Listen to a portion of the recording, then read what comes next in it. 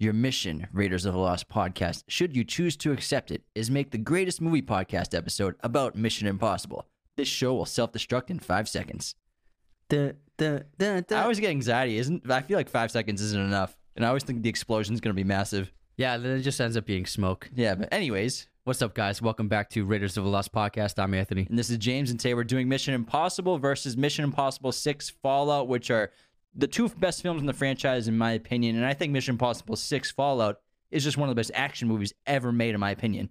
Yeah, Mission Impossible, the 96 one, really set the stage for the franchise. And it's not that this isn't so much like versus which one's better, but I really find fascinating how different the two films are, where the franchise started with the first one and where it wound up in. It took a few, I think 1 through 3, to really find the footing for the franchise and discover what a Mission Impossible movie is, what fans expect to see in it, and what we love about it. And right now, they're firing on all cylinders with Rogue Nation and Fallout. Christopher McQuarrie wrote and directed both of them, and I think they are a couple of the best action films made in the last decade.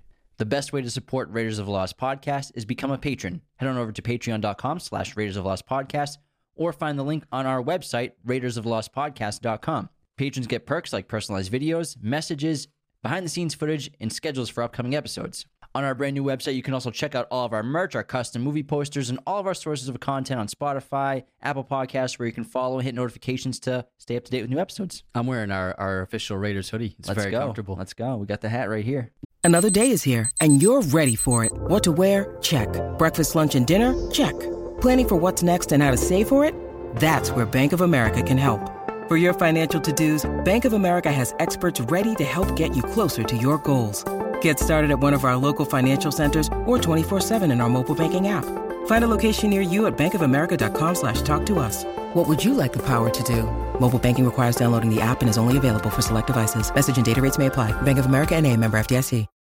When you need mealtime inspiration, it's worth shopping Kroger, where you'll find over 30,000 mouth-watering choices that excite your inner foodie. And no matter what tasty choice you make, you'll enjoy our everyday low prices, plus extra ways to save, like digital coupons worth over $600 each week. You can also save up to $1 off per gallon at the pump with fuel points. More savings and more inspiring flavors make shopping Kroger worth it every time. Kroger, fresh for everyone. Fuel restrictions apply. Yeah, and I think Fallout, Mission Impossible 6, kind of is the most alike, or like more of a throwback in terms of some of the styles of the missions and the writing and some of the action set pieces to the original one in a way. And I mean, we're talking about like the twist ending and the twist villain. So I think, and also the use of those Mission Impossible espionage techniques with the masks and the fake sets and everything like that. So it's not like they weren't used in the other Mission Impossible films, but I don't think they used the fake sets in 2 through 5 at all, which I love that aspect of both 1 and 6. Yeah, you're talking about the opening scene of Fallout where they tricked that terrorist into giving up the passcode to gather the information on his phone. And that is the opening scene of the first Mission Impossible. And I think that the new one, it has a lot of nods to the original franchise that, I mean, obviously there are parts that are a little outdated, but they poke fun at stuff like, for example, Walker, Henry Cavill's character, kind of makes fun of the IMF masks, saying, like, you guys are just a bunch of people in rubber masks running around. And then he goes, does anyone even actually fall for the masks? And then he does end up falling for the mask in the film later on. And so I think they poke fun in a loving way at the idea and concepts of the first Mission Impossible, but it's done with love, and I think they really showed that it's kind of like the new James Bond Skyfall, nodding back to the original James Bond movies. Yeah, and just so you guys know, there's going to be a pretty good amount of spoilers in this episode. Like usual, spoilers are abound, and of course, you can't talk about Mission Impossible without the one and only Tom Cruise, who is the reason this franchise exists. Obviously, the TV show ran from like the late 60s to early 70s, and then it was rebooted in the 1980s for some time, but then it kind of died, and Paramount had the rights to the movie, but they never really did anything with it. And then Tom Cruise in the 90s was so popular. He's the biggest star on the planet, probably still is if you think about it. And he could pretty much pick and choose what he wanted to do at the time, and he started his production company with Paula Wagner. And he United Artists. And at the time it was called Cruise Wagner Productions. Mm-hmm. And so them two wanted to make a Mission Impossible film because he was a huge fan of the show when he was younger. And again, he could have done anything, and he chose that. And I think he's the perfect operator of this vehicle of a franchise. Yeah, I think a lot of people would be surprised to know that Tom Cruise developed these projects on his own. Basically, he was inspired by the show. He was Wagner too. And Wagner, but he was a big fan of the show growing up, and he developed the first MI film as a starring vehicle for him as a franchise starter. So he created the Mission Impossible franchise of what it is today. It's not like a production company was making the movie and they hired an actor. Like, he was there from day one. And he's also very heavily involved in the story outlines and the plots of the movies. He helps develop the stories. And Tom Cruise is very much involved in the action set pieces. He often comes up with the action scenes on his own and the stunt work he designs on his own. And he goes into each movie with a bunch of ideas, like, I want to do this crazy stunt, or we can have this great action set piece. And so he generally goes to the writers and the producers with a few action set pieces in mind, and then they craft the story around those set pieces, because they discovered the Mission Impossible structure depends upon big set pieces with plot in between. So it goes like action scene, plot, action scene, plot, action scene, plot. And they design the story based upon what the action sequence is. For example, in Rogue Nation, he wanted to do underwater diving and hold his breath for a while. So they designed the plot of the story to go around computer underwater that he needs to go inside.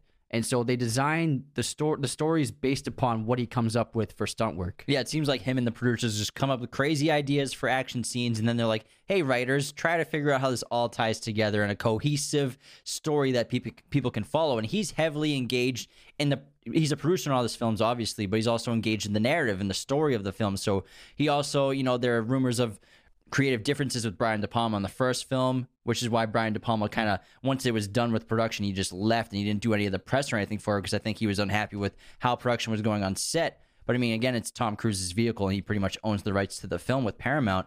And also, any aspiring female screenwriters, producers, filmmakers, really look into Paula Wagner. She's a great producer. She's done pretty much all of Tom Cruise's films until about 2016. So she's had an incredible impact on the film industry and action film industry in general. And their production company actually split in 2008, but they still kept working together for another 8 years on films. So she has 20 films under her belt, all massive productions. That's like a lot of people don't even know who Emma Thomas is. Yeah. The Christopher Nolan's wife, and she produces all of his films. Like, these are the biggest movies getting made, and they're produced by women. So a lot of people don't even know that, but you should definitely look into those two. They have a lot. They're fantastic producers. And film producers are a very important role to any production. They're pretty much in charge of, from the conception of the idea and the screenwriting process, and they get the movie made. Yeah, pre-production, during production, post-production, marketing. So they're involved in every single facet. And yes, the director's in charge of the creative vision, but they're in charge of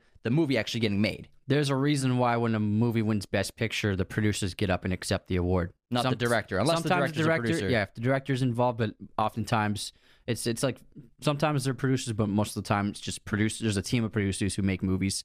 And the Mission franchise, I think what we've come to grow and love about these movies is just watching Tom Cruise just be Tom Cruise. And that means like being a daredevil, being the ultimate stuntman, and being just like this lunatic, not lunatic, just he's a lunatic. Yeah, okay, he's a lunatic. On and off camera, and I love it. Like, inspiring to watch this guy just put his life on the line time and time again just for our entertainment, and there's something really great about that, I think. Yeah, especially in the last three. Not that all of the other stunts in the other films aren't incredible and nuts, but there was a lot of CGI used in the other, in the first three. But he hurts for you. He hurts for his audience, and especially Mission Impossible 6 Fallout, and he goes through a lot, and he's adamant about doing all of his own stunts because he's so involved with storytelling. And I think he's a great storyteller in general. Whenever he's on a production, he really knows how the audience is engaging with the scenes and the stories and the characters, and he really believes in being the person that's performing the tasks of the character, and he believes in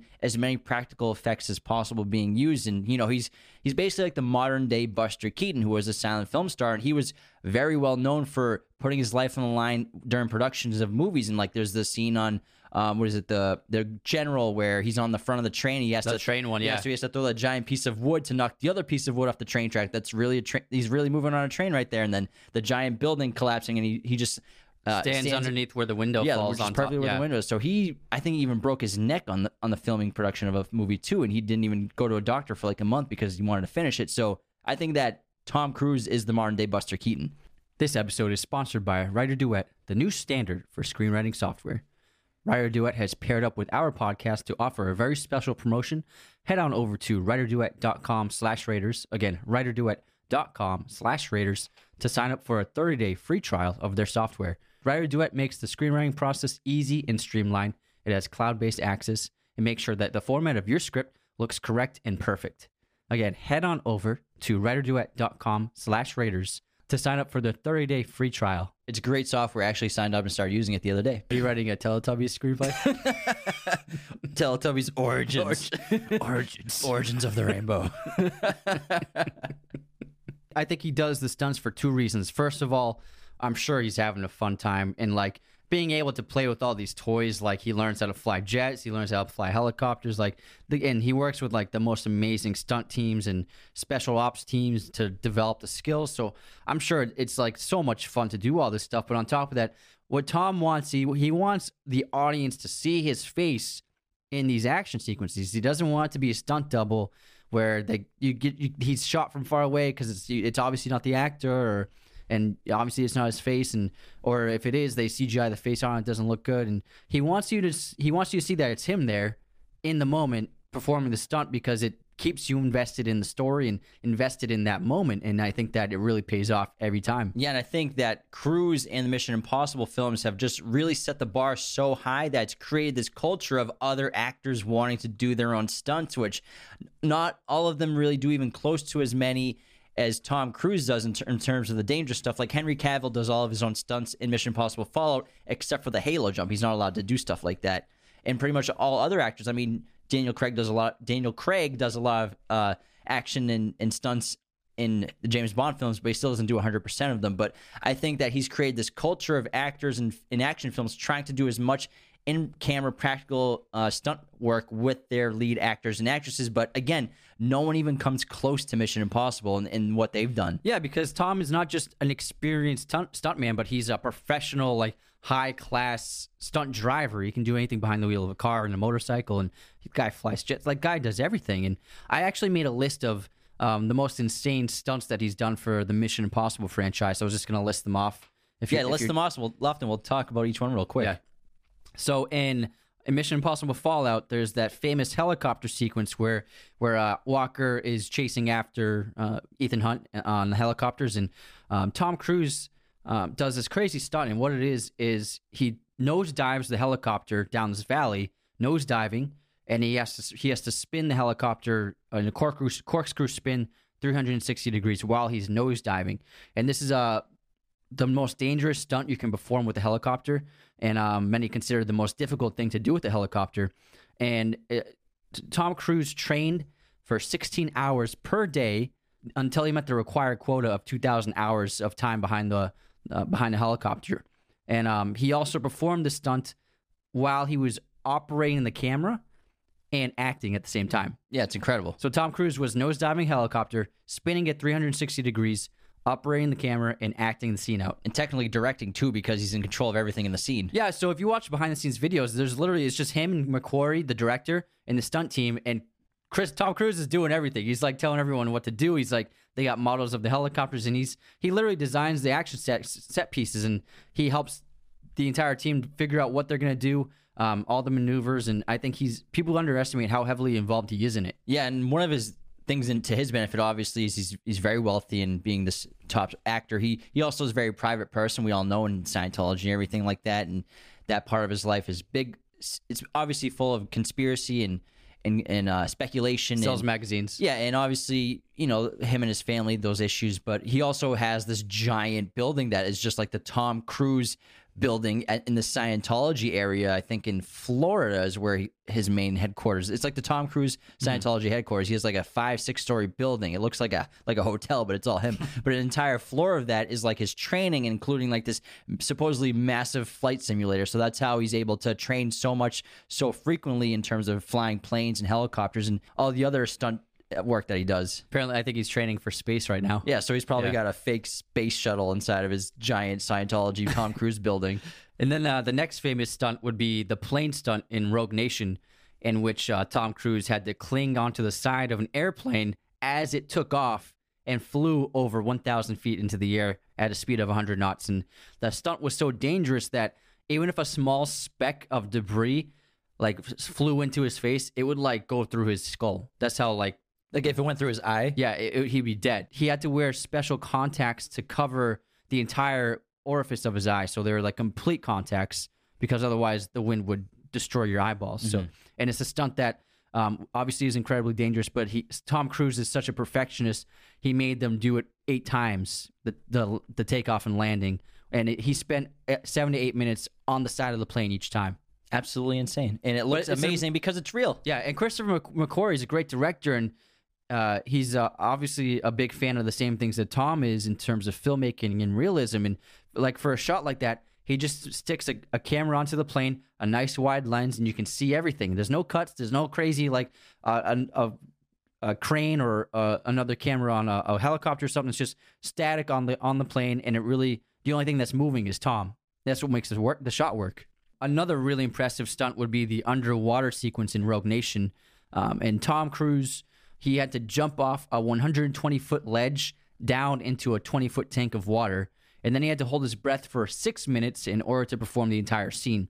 And Tom Cruise trained with military special ops experts and learned how to lower his heart rate to an extremely low heartbeats per minute in order to perform the task of holding his breath that long. Because a lot of people can hold their breath that long, but he's acting and swimming throughout the entire scene for 6 minutes. So he had to really lower his heart rate and move around. Because you're using so much oxygen just from moving, minor movements, swimming. Yeah. Tons of oxygen. You have to save it. And actually, I think Kate Winslet, she's in an upcoming action film, and she actually broke his record, I think, for underwater. For Avatar?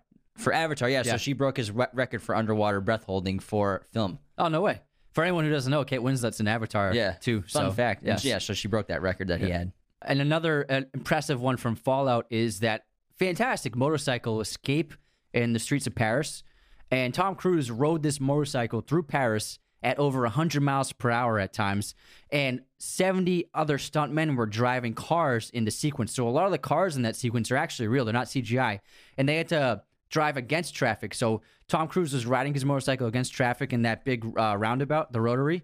And most of the cars were driving in opposite direction of him, and he had to maneuver around them. And most of those are actually stunt drivers driving real cars. So many people are going to be like, what is a rotary? That's what we call roundabouts in New England, guy. In Boston. Yeah. And on top of that, he wasn't wearing a helmet. Yeah, he's crazy.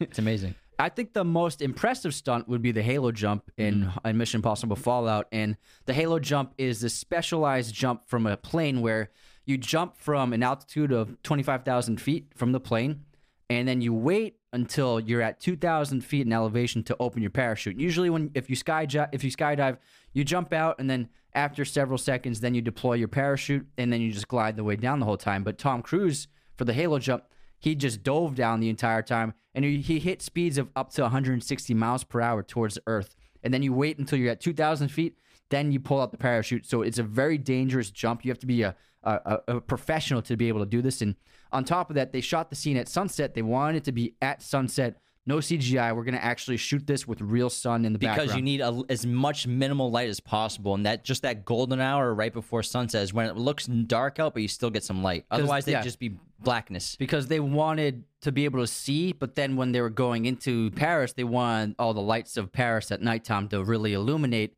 because no one had ever seen Paris shot like that on film before. And so in order to do this, they only had a 3-minute window to do the jump each day.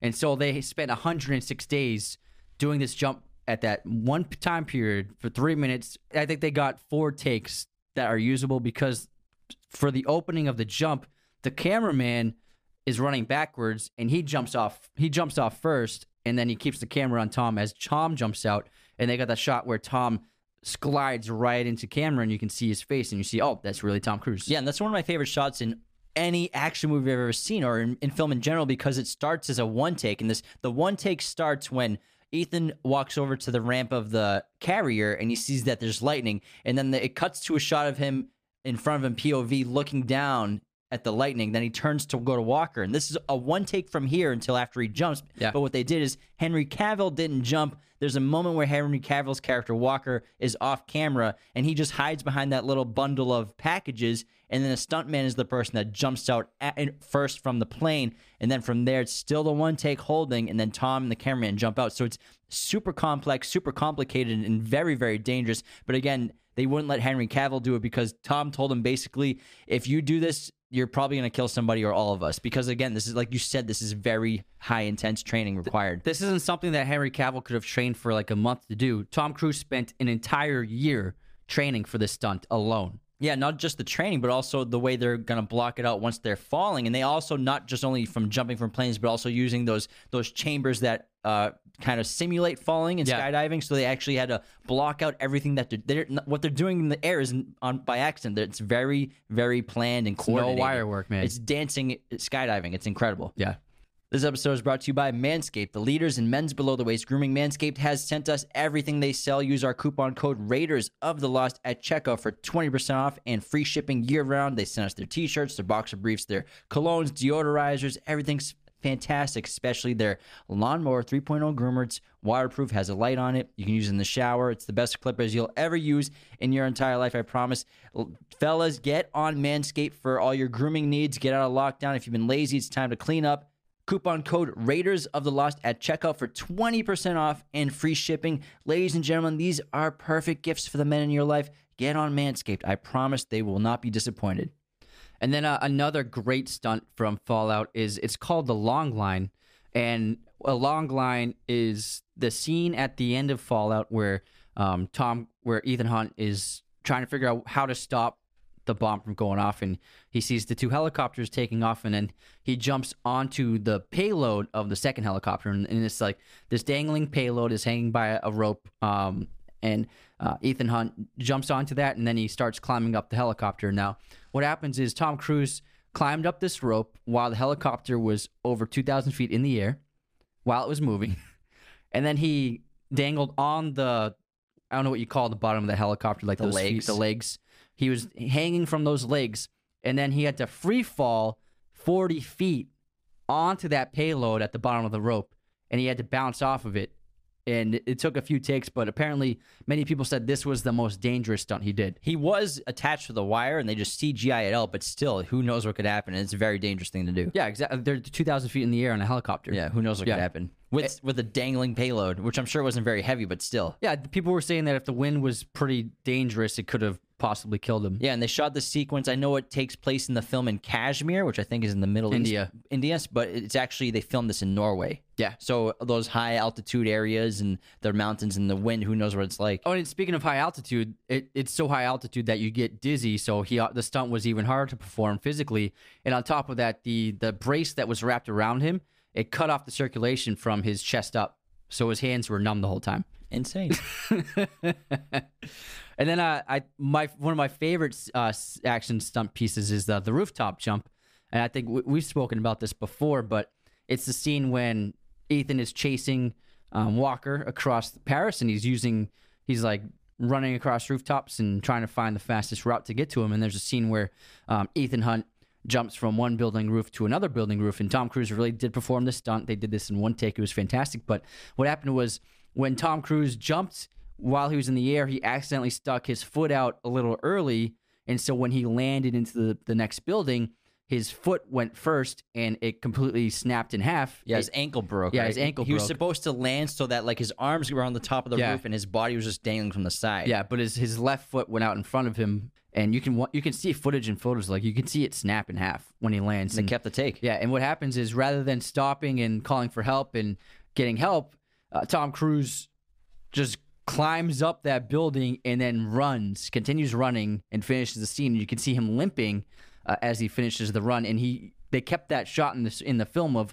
when he's limping off camera. But again, this shows one of the risks that is involved with doing your own stunts, and why a lot of actors, their production won't let them do their own stunts, because if they get a serious injury like Tom Cruise got here, it shuts down production that day. It shuts it down immediately. So Tom Cruise had to take a 2 month hiatus to recover and rehab.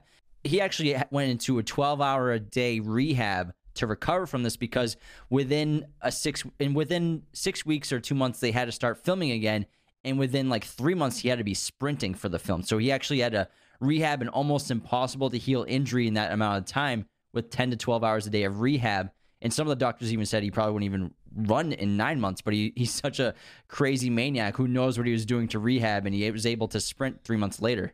And that entire sequence of him running from rooftop to rooftop, the entire chase sequence, it's him after his recovery. So that entire sequence, imagine that. He broke his ankle like 2 months before that. I stubbed my toe. I'm out of commission for like a week. And so I think fans like us, we love and appreciate the sacrifice that this guy does with each one of these movies, and it makes all the difference, because every time a new Mission Impossible is coming out, you're like, I can't wait to see this stunt. I can't wait to see this stunt. Oh, I forgot one more.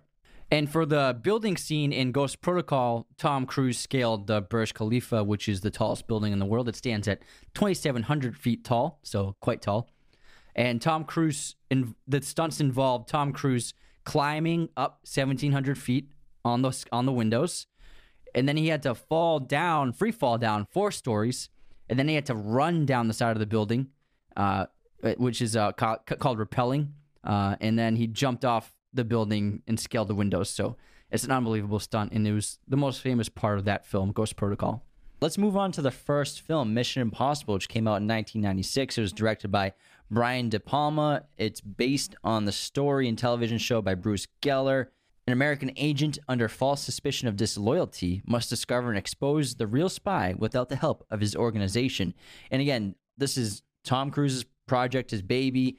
Budget of, I think, $80 million, and it ended up grossing like $450 box office in 1996. That's a lot of money, and it actually broke Jurassic Park's record at the time. So it was incredibly popular, and this was the biggest. I know people like to call it like a great action film, but this movie doesn't have a ton of action sequences if you actually sit down and watch it. There's a lot of, Ethan Hunt kind of sitting at a computer for a good amount of the time, because they were writing the movie while they were filming. So they were kind of jumbling all these ideas together, and the action set pieces are, of course, fantastic, but the action is probably the most minimal of all of the Mission Impossible movies. And that's because the TV show was light on action. It was very much mystery and espionage and secrecy. And this film adapted that. You'd be surprised that this is considered a big action film. Only 5 gunshots are fired in the entire film, and none of them are fired by Tom Cruise. He doesn't even fire a gun in this movie. That's how low it is on the action scale. But what this is instead is it's a great mystery. It's got espionage. It's like a slow burn thriller, and Brian De Palma did a great job directing this. He uses like a lot of Dutch angles to convey mystery and suspense, and I think it's a really great character-driven movie. This was a great introduction to the character of Ethan Hunt, which is not a character from the TV show. These are all new characters, except for Jim. Yeah, Jim, played by John Voight. Yeah, Jim's in the original series, but otherwise, none of the characters from the TV show are in it, so it's a completely fresh idea. Yeah, and what I love about it is it feels like a Cold War espionage film more than anything. And what I love the way that De Palma filmed it was with these beautiful and like large sets, like obviously on a soundstage, but these huge sets that make it look like they filmed it in the 1960s with just better cameras, and even the lighting looks very old-fashioned in a way, and it almost doesn't seem like a contemporary film at times until you see like those old 1995 Macintosh laptops, which, by the way, this was when Steve Jobs was kicked out of Macintosh, and they weren't even using the right software on camera. They used better-looking software, so it's just BS, but it was an advertisement for Macintosh at the time, and without that technology and like how like they have to try to find that signal, which takes forever just to transfer like 100 megabytes and 5 megabytes, and floppy disks at the time so were high floppy tech disks. So they're all over the place. But if you didn't see that tech, it would seem like this could take place in 1968. I love the scene when he's sending emails to Job 314, and it's got an animation of an actual letter being sent. That's what it's like.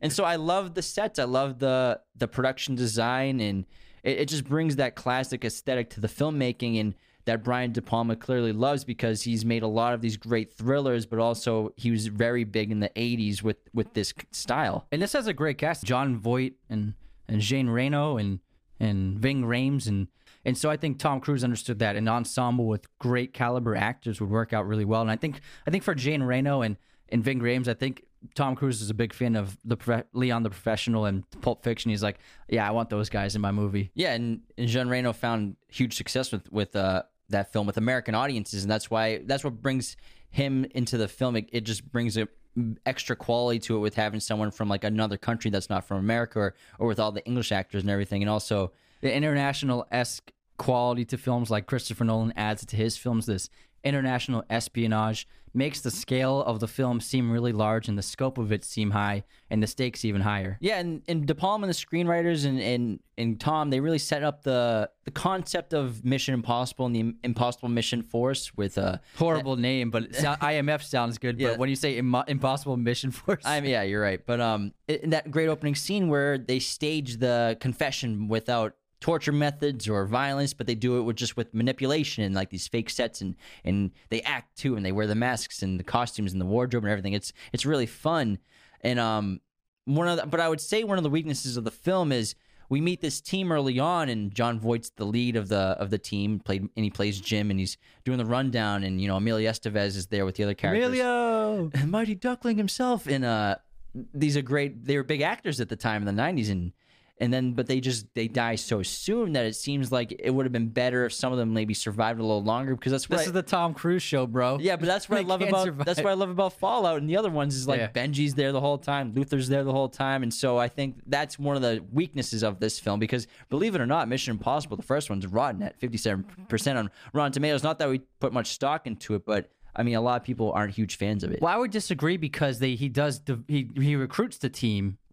True, I know. Second half of the film. I just mean in terms of having big actors like Emilio. I understand, but Emilio actually did it as a favor for Tom Cruise, because Tom Cruise cameoed in one of Emilio Estevez's films. They're old friends, so okay. It's kind of like he's returned, like, hey, you cameoed in my movie, and he's like, I cameoed in your movie. How about you cameo in my movie? That's like such a fun favor to do for somebody. Yeah, exactly. Hey, you want to be in my movie? Like for us, I just like wash your spoon if it's in the sink. Emilio Estevez isn't even credited. That's how much of a cameo it is. That's nuts. So I don't have a problem with it, because he establishes the team in the second half of the film with Luther and Krieger, and obviously Luther ends up becoming a key part of the Mission Impossible franchise. But you do have a point where the franchise depends upon the team.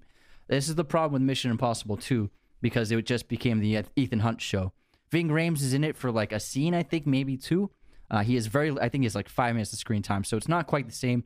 And it lost its appeal when it was just Ethan Hunt doing his thing. It's fun and everything, but having the team establishes a great camaraderie in the film, and having these personalities mixed together is part of what makes the movies great, especially in Fallout, where they're just firing on all cylinders. Yeah, Mission Impossible 2 is definitely the worst of all, because I don't know what they were really thinking, but obviously it's probably they just wanted to go crazy action, because the action in the first film was so mind-blowing, and like the break-in at CIA was incredible, and that train sequence at the end of the movie is phenomenal. I think that they really decided that they want to try to capitalize only on action, and it was a weird time for action films in general. Like the style was kind of just like in limbo in a way. It didn't have like a full realistic direction yet. This episode is also sponsored by MoviePosters.com, the #1 place to get your posters online today. Use our promo code Raiders15 to get 15% off your order at MoviePosters.com. MoviePosters.com has every kind of poster imaginable, framing, backlighting, glass, whatever you want, they got it. They also teamed up with us to sell our custom-made Raiders of the Lost Podcast posters. Head on over to our website, RaidersOfTheLostPodcast.com, to check those out. We did a spoof of The Shining, Lethal Weapon, and then we are our custom Raiders poster. They're a lot of fun to make. Hope you guys enjoy them. Again, Raiders15 at MoviePosters.com. Raiders15 at MoviePosters.com. Yeah, and John Woo directed the second one, and he's famous for making action films in his country. And the thing with his action movies, they're awesome. Some of them are really good. Chow Yun-Fat's in a bunch of them, but the thing is, like, it didn't really work. Like, he's got like doves flying around, and then there's that motorcycle fight with the other guy on the motorcycle, and they crash their motorcycles in the air. Yeah, it was just like a little too like 90s cheesy action, and it just didn't feel right. Whereas now Tom Cruise is all about realism, in camera, practical, and make it feel believable. And the team is really the most fun part when we get to really get great character development, which we get from 3 to 6 when we're developing Benji, and then Rebecca Ferguson is Ilsa. She's in the last 2 films, so she's being developed in Luther's, and he's the only other character besides Ethan that's in every Mission Impossible film. So he's kind of in a way his oldest friend in the franchise, and obviously Ethan Hunt is the ultimate protagonist because. Obviously, Tom Cruise has this like magnetism on camera. The camera loves him. You can't not look away when he's on camera. But as a protagonist, Ethan Hunt's one of the best you'll see because he's always in charge of where the story's going and where the action's going. And that makes us kind of develop this relationship with him where we're depending on him to bring us through the story and we're depending on his action to push everything forward. And Ethan is obviously the defining character of his career. And Tom Cruise understands what the audience likes about Ethan and what we love about him and what makes him a good person because he ultimately is a highly moral person and he always does the right thing. But he does fail a lot. He probably fails more than he succeeds, but it's learning from his failures and not giving up on his missions and always trying to correct his wrongs. And I love the opening of him in the first film where we can obviously see this guy is like a hotshot. He's pretty young in the IMF. He's chewing that gum. He's got that cool leather jacket. He makes the joke about the coffee while they're going through the mission. And clearly Jim in the film is a father figure to him. And we learn all these fun things about IMF, like their cool code means of communication. The thing with IMF is it's always cutting edge technology for the time of the film. Like obviously if you watch this movie, it's very dated in terms of the tech, but at the time it was mind blowing for them audiences back then, just how the new ones are mind blowing for us. Yeah, and that opening mission, it really sets the stage for that technology, which again, pretend it's 1996. This is state of the art stuff and the tactics of the IMF. And you know, one of my favorite parts about this opening mission is the POV shot of Ethan while he's going through the ballroom and all the people are like making eye contact directly, breaking the fourth wall. And it's a really fun way to experience what it's like to be a secret agent for a second. Even though most secret agents, this is not anything close to what it's really like. Most of them are just working at desk jobs, believe it or not. But it's really fun to like feel like Ethan Hunt for a moment. And one of my favorite aspects to the franchise is the opening credits, because obviously we have that fantastic Mission Impossible theme, but I love how the credit sequence always shows the entire plot of the film.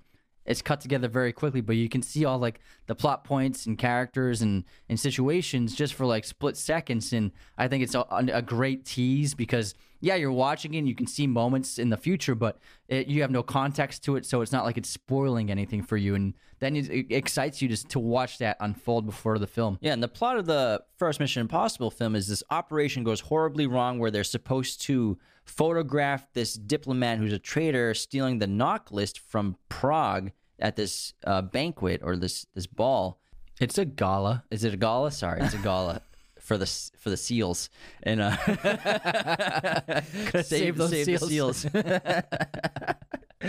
And what they're supposed to do is photograph the diplomat stealing the knock list and then steal the knock list from him on the high-tech floppy disk at the time, which I think it's like 300 megabytes it says on it, which is great. But unfortunately, the mission goes wrong and everyone in Ethan's crew dies under his watch. Everyone is killed. They're blown up and his mentor Jim is shot and falls over into the river. And so basically he becomes the only one that survives this mission gone wrong. And clearly to him, they were sabotaged or people knew. But then we find out when he meets with Kittredge later, his contact at IMF and his director, is that the operation was a fake operation to find a mole. It's a mole hunt. And since Ethan's the only one that survives, he is assumed to be the mole by Kittredge. This is one of my favorite scenes in the entire franchise. It's a great dramatic scene. Excellent acting, and De Palma filmed it beautifully using a lot of Dutch angles and extremely low angles where we're literally like the POV of the table looking up at the actors. Yeah, it feels like you're a napkin. Yeah, but it's very suspenseful and you can feel like dread creeping up on you because of the way it's filmed, and I think De Palma knocked it out of the park. And then obviously it culminates in that great climax where Ethan throws that chewing gum red light green light onto the glass and he blows up all the aquarium exhibits and he runs. It's a great stunt where Tom Cruise has to run through the shattering glass as it's exploding with like 100,000 gallons of water pouring up behind him. And they had one take, and on camera it doesn't look that complicated because it's in super slow motion the whole time until he's in the street. But if you watch the behind the scenes on set footage, it's like 2 seconds that this entire scene takes place, that he has to get this complicated scene and stunt work done to the T, or else they mess up the entire shot. Yeah. The reason why a lot of people might not like the first Mission Impossible is obviously the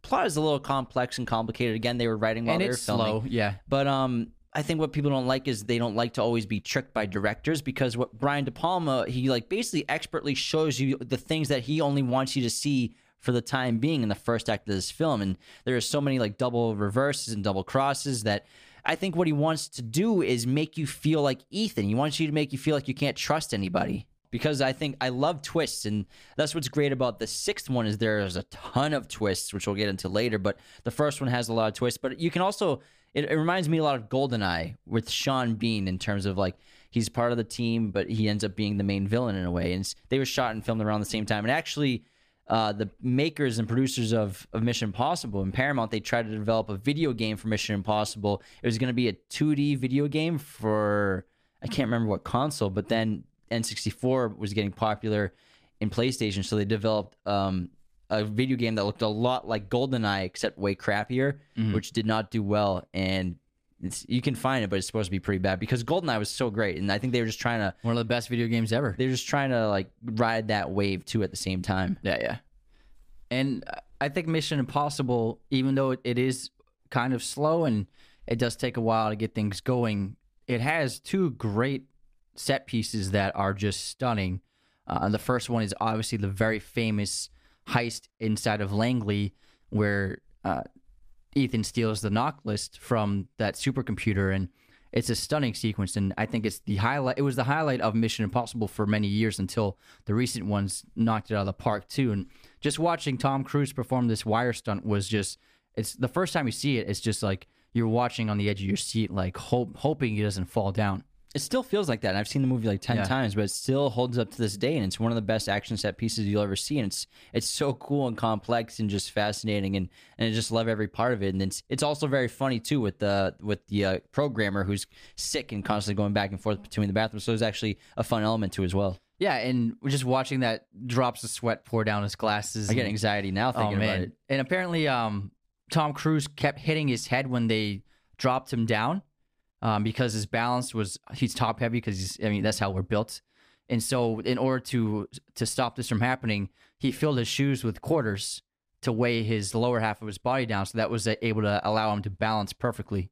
And so Ethan's plot throughout the film, because he's being tracked down by the IMF because they believe he's the mole, is he's going to try to expose the mole by stealing this knock list and then selling it to Max, the contact that he finds through the Bible, and his logic just deducing with Job 14 to look in Job 14, the Bible verse and chapter, and getting in contact with Max. And so he's going to steal the knock list, sell it to Max, and his only stipulation is that Max introduce the mole to Ethan.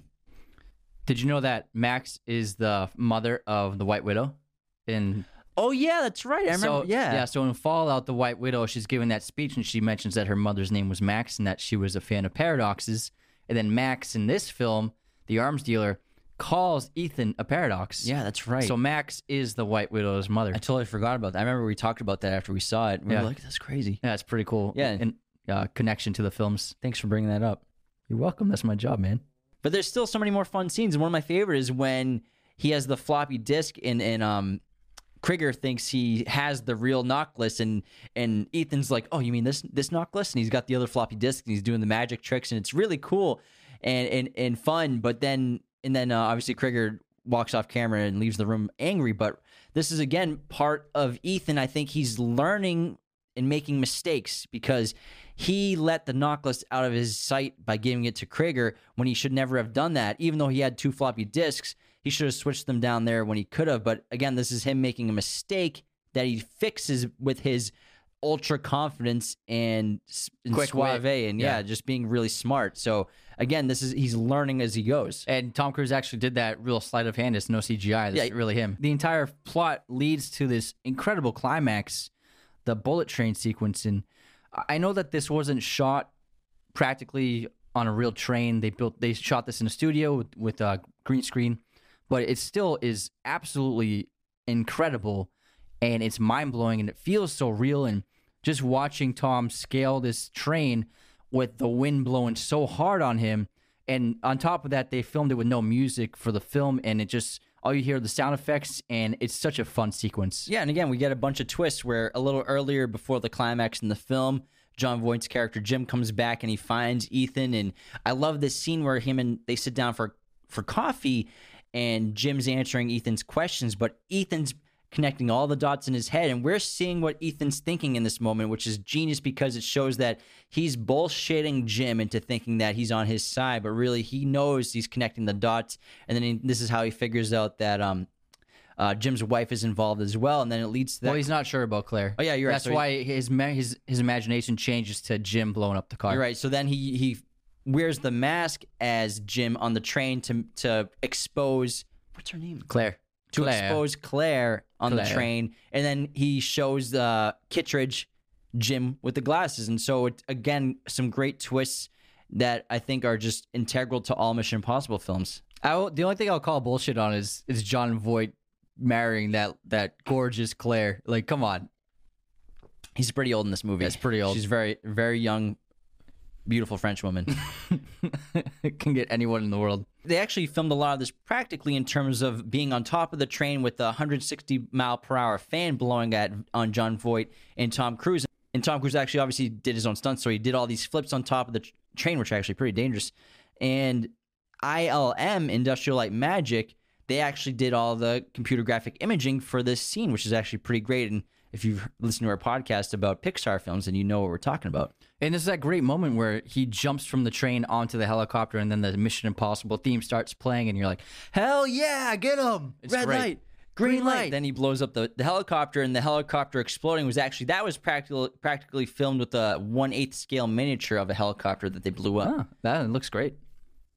But I love this movie. I think it was a great starting point for the franchise, and Tom Cruise showed his real magnetism and his star power because he was very famous when this movie came out, but I think this movie catapulted him into the stratosphere of being the biggest movie star in the world. And they brilliantly set it up for a sequel where he's on the plane now and he gets offered the movie, The Cinema of the Caribbean, I believe it was, at the end. Yeah. And then it's the theme, and then we're obviously getting set up for him with a new mission, which is super fun.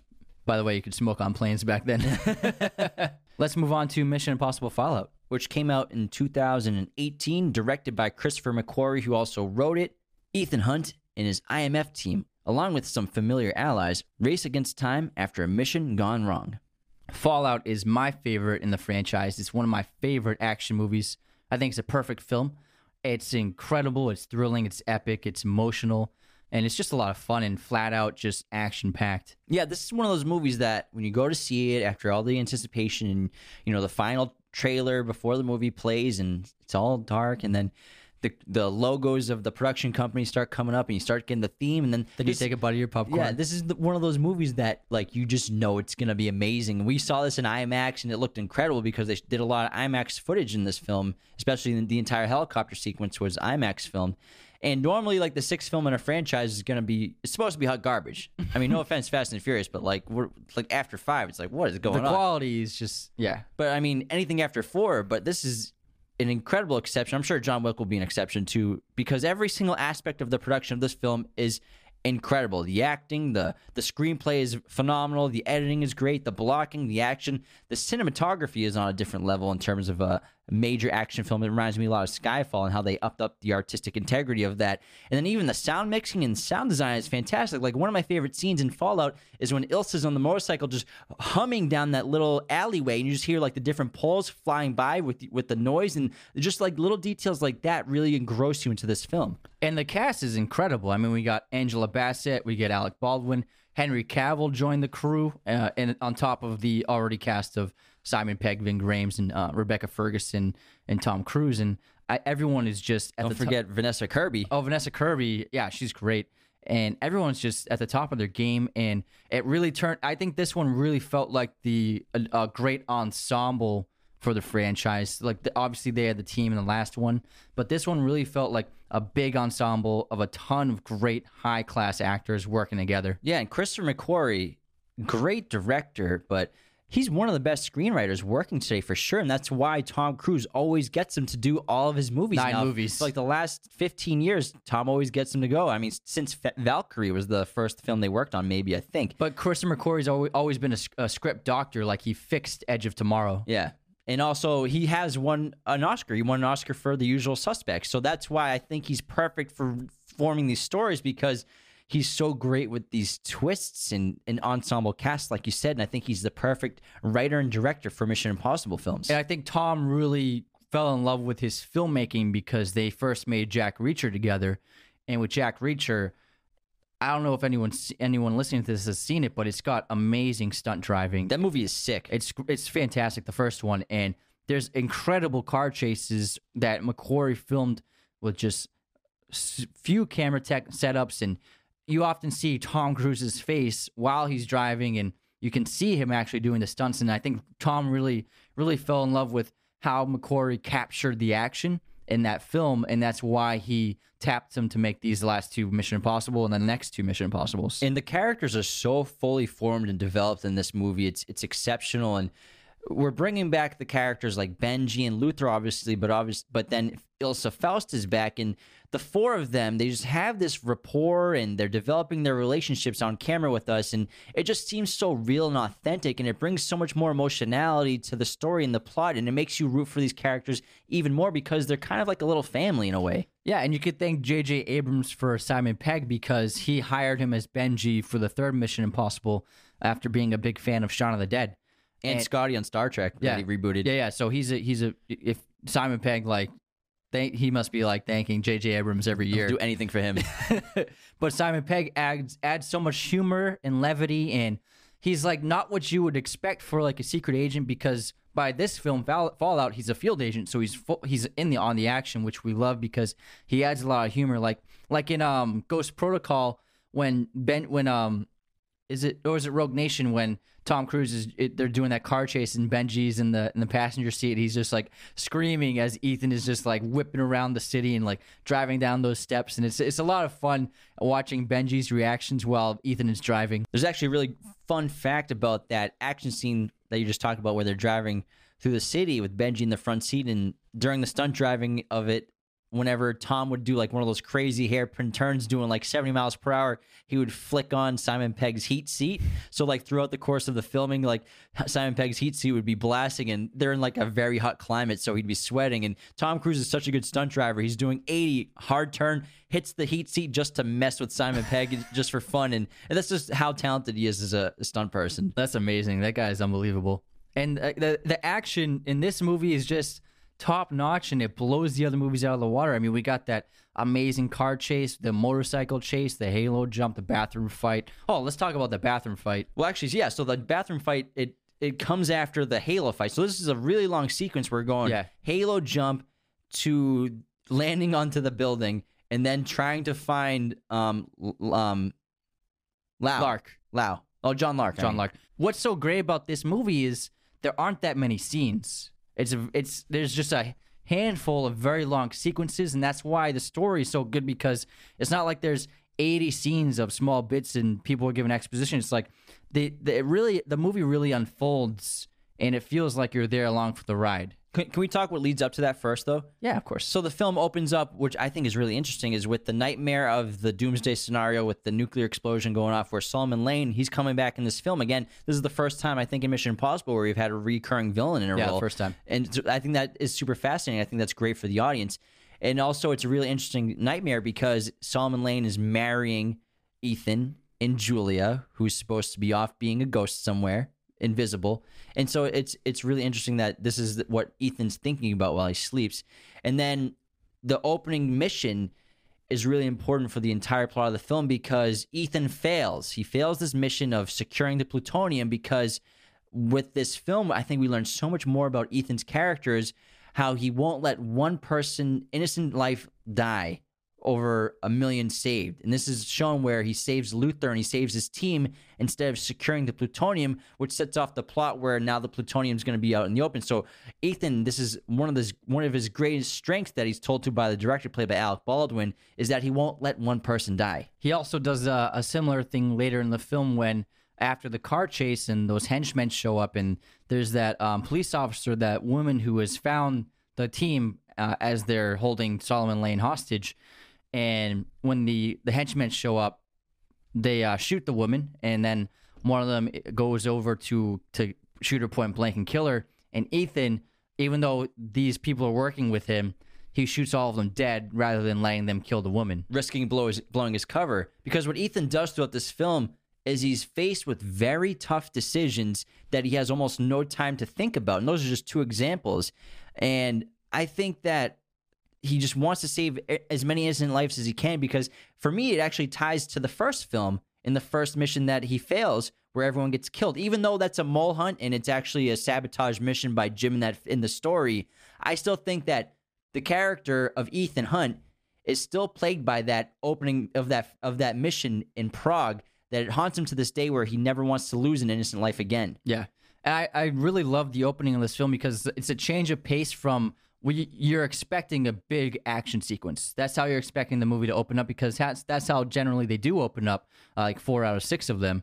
And so it was so refreshing to see them, like we said, go back to their roots and then pull off this fake, basically theatrical scheme to get that terrorist to give him the code to his phone. And it's a lot of fun. And when the walls of the set are taken down, and then Benji shows up as who's a Wolf Blitzer, yeah, and he takes the mask off, it's just, and the music starts playing, you're like, oh, this is fun, that's great. Yeah. And the cinematography and lighting are exceptional. And you notice right away the first shot of Ethan Hunt when he wakes up, it's going to be an artistic film, and like we have that beautiful lens flare of like the heat lamp that's next to him, like in the opening shot of Ethan Hunt when he wakes up. And if you look at this movie, there's a lot of LED strips throughout the entire movie, and the reason for this is because McQuarrie agreed to make this film, but he wanted to make sure it looked different from the other one he made, because he thinks one of the strengths of the MI franchise is that all the movies will look different. Exactly. And so he actually had Rob Hardy do Fallout,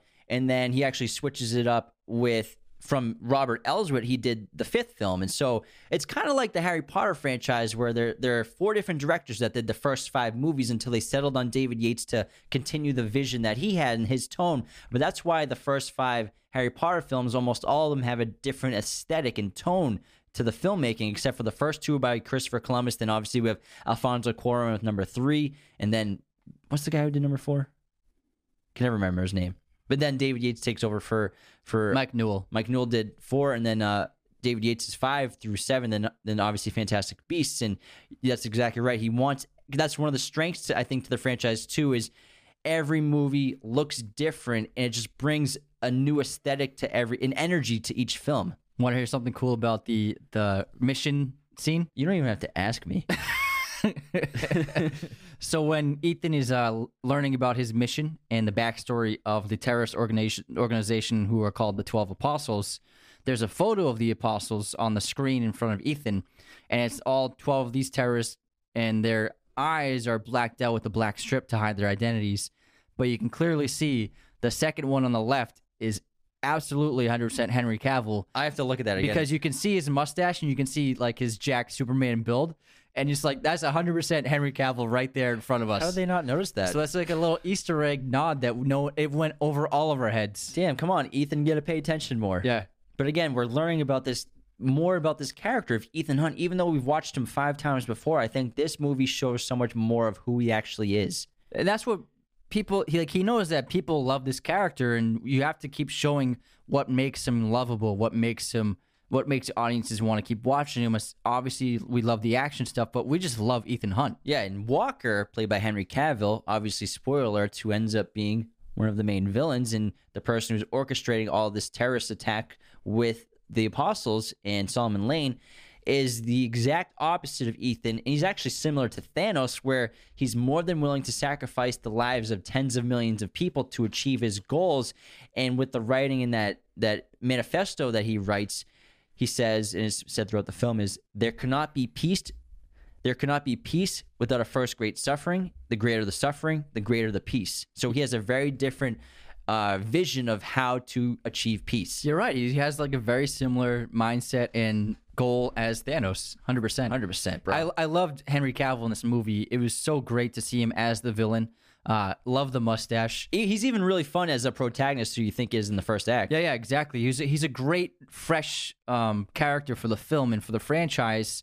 And he just seems like a very intimidating, capable, charming character. And he seems to be like ultimate, in a lot of ways, like the ultimate like secret agent hitman. I think that's what's different about him and Ethan is they insinuate that he's like an assassin. Yeah, he's definitely an assassin, but also I think Angela Bassett's character, Erica Sloan, who is basically his commanding officer in a way At the CIA. She brilliantly puts it as where Alan Hunley prefers someone who's a scalpel like Ethan Hunt, she prefers a hammer like Walker. And they actually, the reason, it's not that Walker is just assigned to him for no reason. Walker's assigned to the mission because of the mistake that Ethan made in the opening scene. And they might think that Ethan goes rogue, in which in case that Walker's mission is to take him out if he does. To snap his neck, just like Superman. He broke his one rule.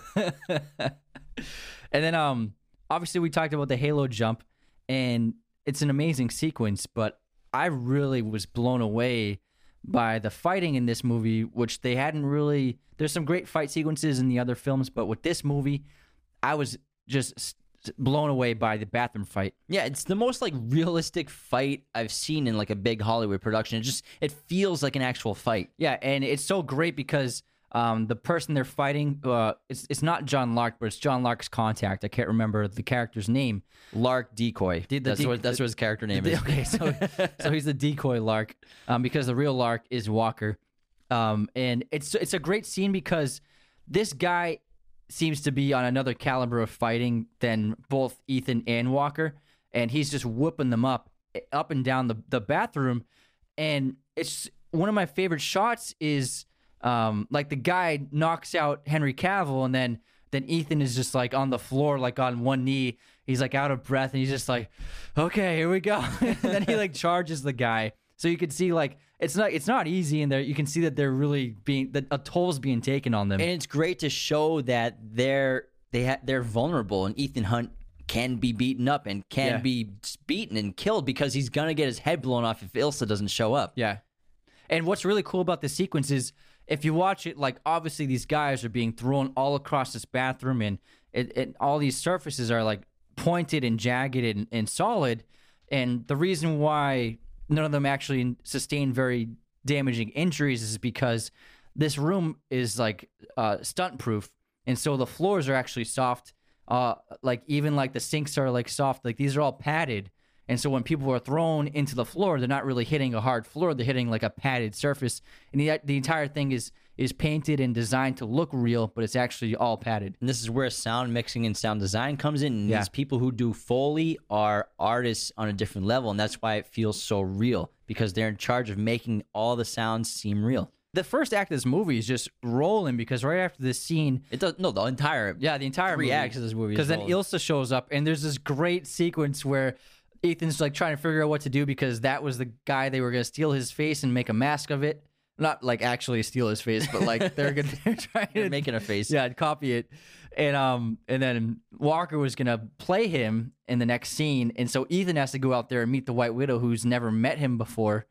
And then it's a great little joke where Walker's like, so we don't have a plan, and then Ilsa's like, you must be new. But I love that the scene where they're making the shot in the bathroom stall where they're making the mask, because what I think McQuarrie does so effectively throughout this film is, again, he has these not just big twists but little twists, and like these little scenes where the person who's unconscious, the decoy, he wakes up but then he pretends like he's asleep, and we have a twist where he wakes up and he starts to beat on them again. So it's fun to have these little twists all over the movie. Yeah, and also like things don't go according to plan. Like Walker slammed the laptop over the guy's head to knock him out, but then that messed up the ability to make the mask. So there's always complications that arise that make the conflict even even higher and greater, which is great writing. And then he meets the White Widow, which is we get to meet Vanessa Kirby, who I don't think I'd really seen her in anything at the time. The Crown. But I hadn't even started watching The Crown. She plays the Elizabeth's sister. Yeah, Margaret. she's great in The Crown. But I personally hadn't seen her in anything up to that point, and she blew me away. She's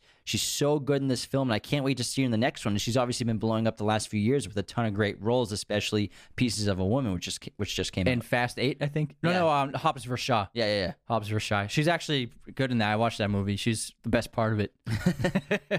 With the White Widow, Ethan Hunt as John Lark has made this deal in order to get the plutonium, but part of the deal is being part of this mission to release Solomon Kane and extract him. I mean, not Solomon Lane, to extract Solomon Lane from custody. Again, this is where we have this crazy conflict of interest where Ethan's the one who caught Solomon Lane, but now he has to capture him and extract him.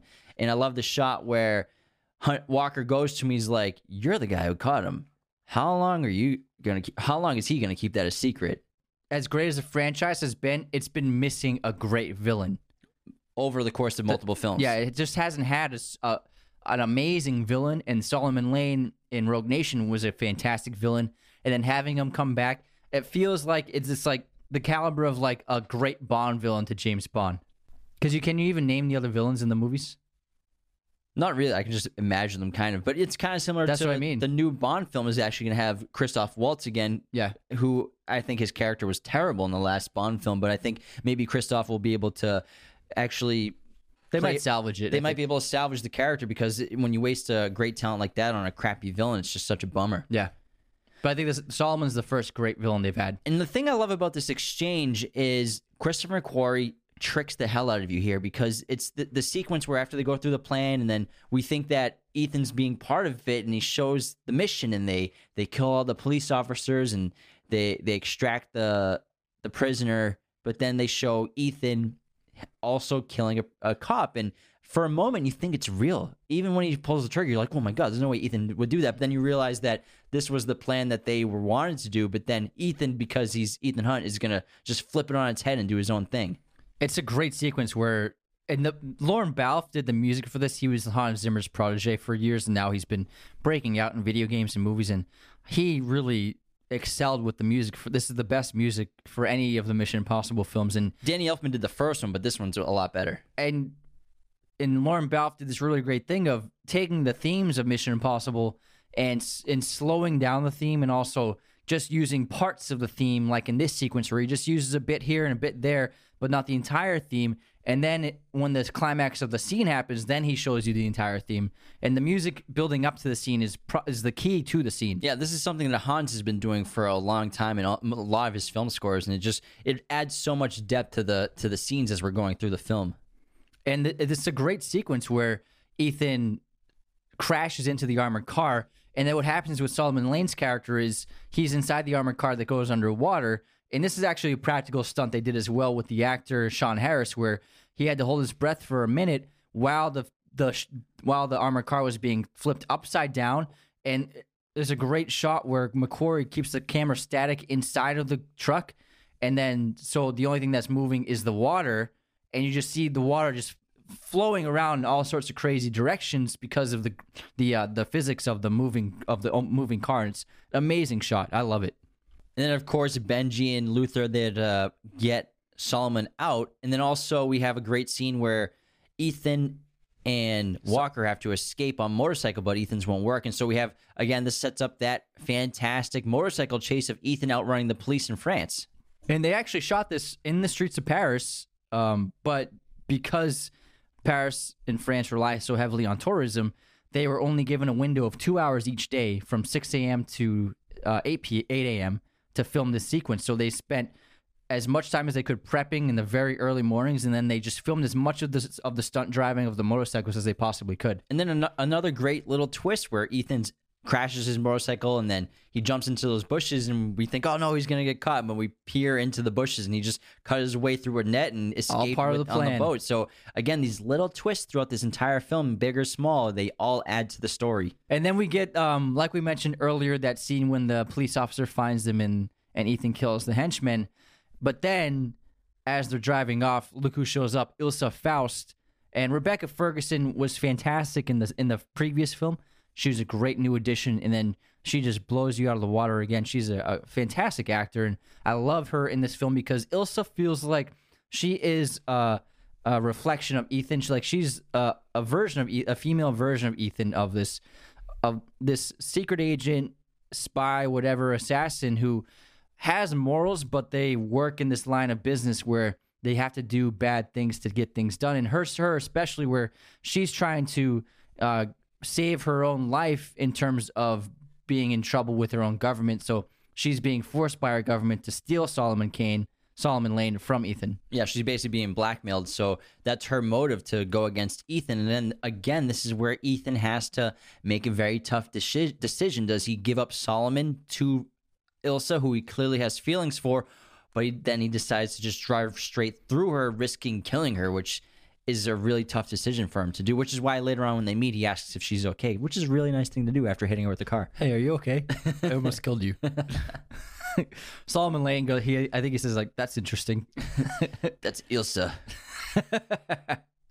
And this the car chase is amazing, and there's this great sequence where the car is driving down a set of steps in the city, and what Tom Cruise had to do was he had to drive the car off six steps, and while the car was spinning and flying in the air, he had to shift to first gear, turn the steering wheel in the right direction, and then hit the gas, all while airborne.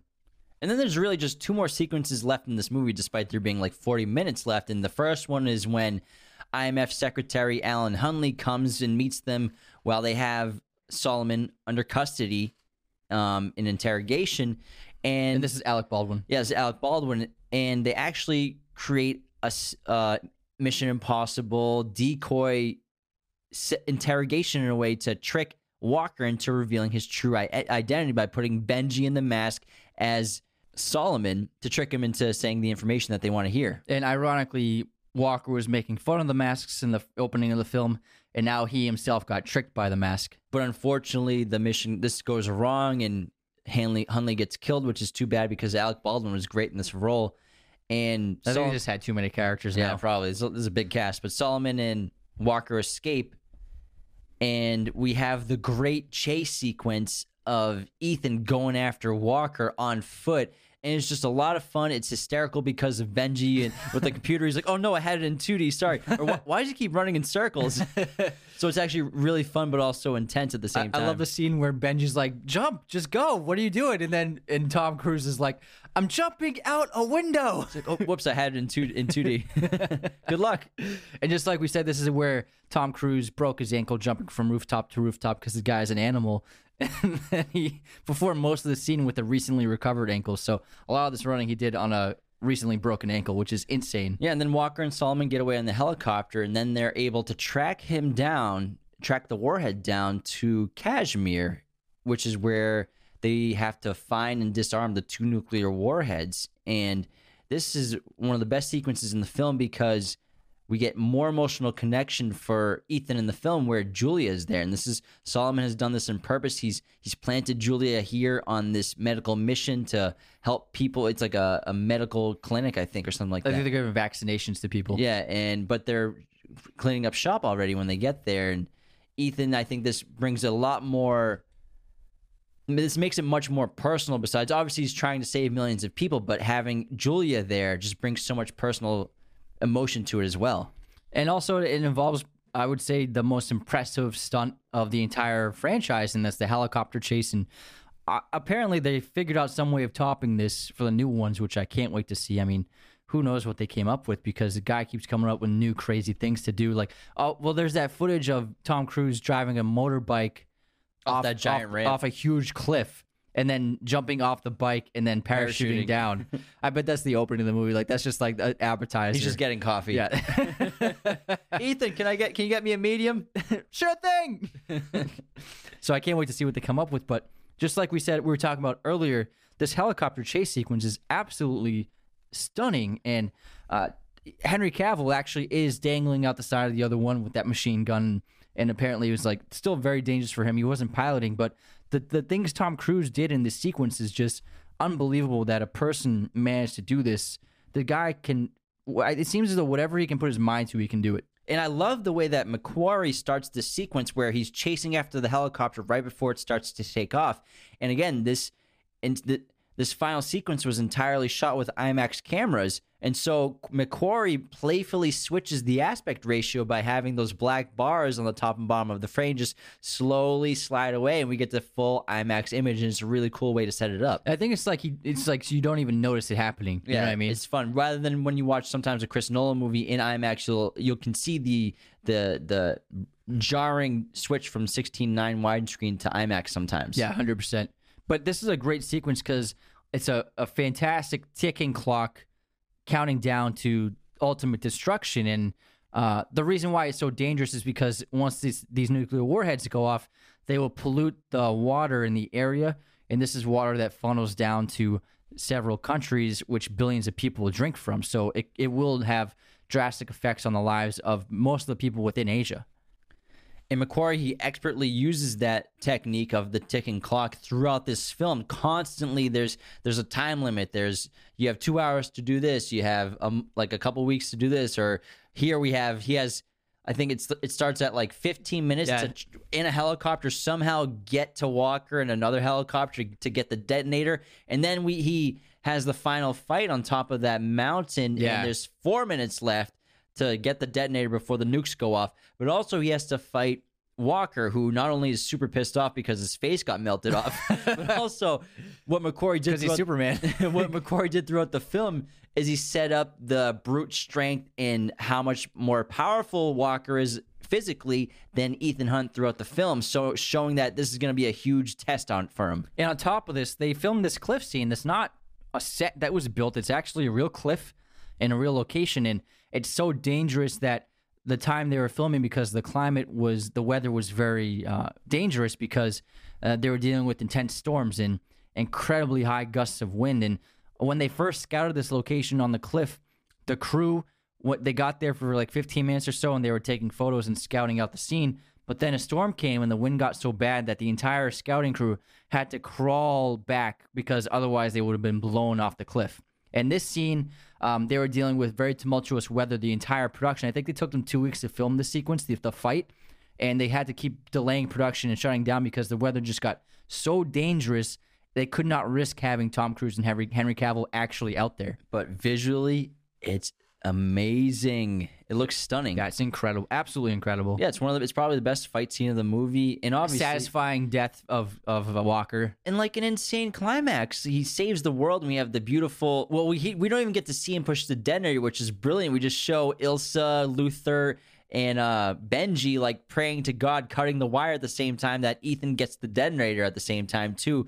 And I love when they ask him later on like how much time was left. He's like, you don't want to know. He's like the usual. The usual. But McQuarrie's really smart. It's a little trick where just when the clock's going to tick to 0, it cuts to the sun, and we can't tell, is that a nuclear explosion or is that the sun? And then the camera pans back, and we see that it's the sun, and Ethan Hunt has the detonator switch in his mouth that he like pulled out with his teeth. And it's a great little reveal that's keeps the suspense going and the mystery that I really loved. And then they set it up with Julia, obviously, and her husband making sure that Ethan's okay and realizing, like, hey, you're not actually a doctor, are you? But it sets it up with Ilsa and Ethan clearly are probably going to develop some sort of relationship now. And because they're going to make secret agent babies. Yeah, it's like they've just been together through such dramatic and... They're so similar. Yeah, and like you said, they're reflections of each other. So obviously that, I think, is going to be a major plot point going on in relationship between the characters, which I'm really excited to watch develop. I love Fallout. It's my favorite Mission Impossible movie. It's one of my favorite action movies. I think it's perfect. I think it's thrilling and so much fun. And I've seen it many times already. It's only been out for a couple years, but I adore it. Yeah, and that concludes our Mission Impossible episode on the original and then Mission Impossible 6 Fallout. Hope you all enjoyed this episode. Make sure to go to RaidersOfTheLostPodcast.com, get your merch, find out all of our areas of content, become a patron. Thank you so much to everyone who has. And have a wonderful day, evening, night, wherever you're listening and watching. Take care, everyone. Thank you for watching Raiders of the Lost Podcast. Hit that subscribe button and notification bell. Listen to the audio format of Raiders of the Lost Podcast on Spotify, Apple Podcasts, Google Podcasts, and wherever you listen to podcasts. New episodes every Monday and Thursday. Support us on Patreon at patreon.com/Raiders of the Lost Podcast.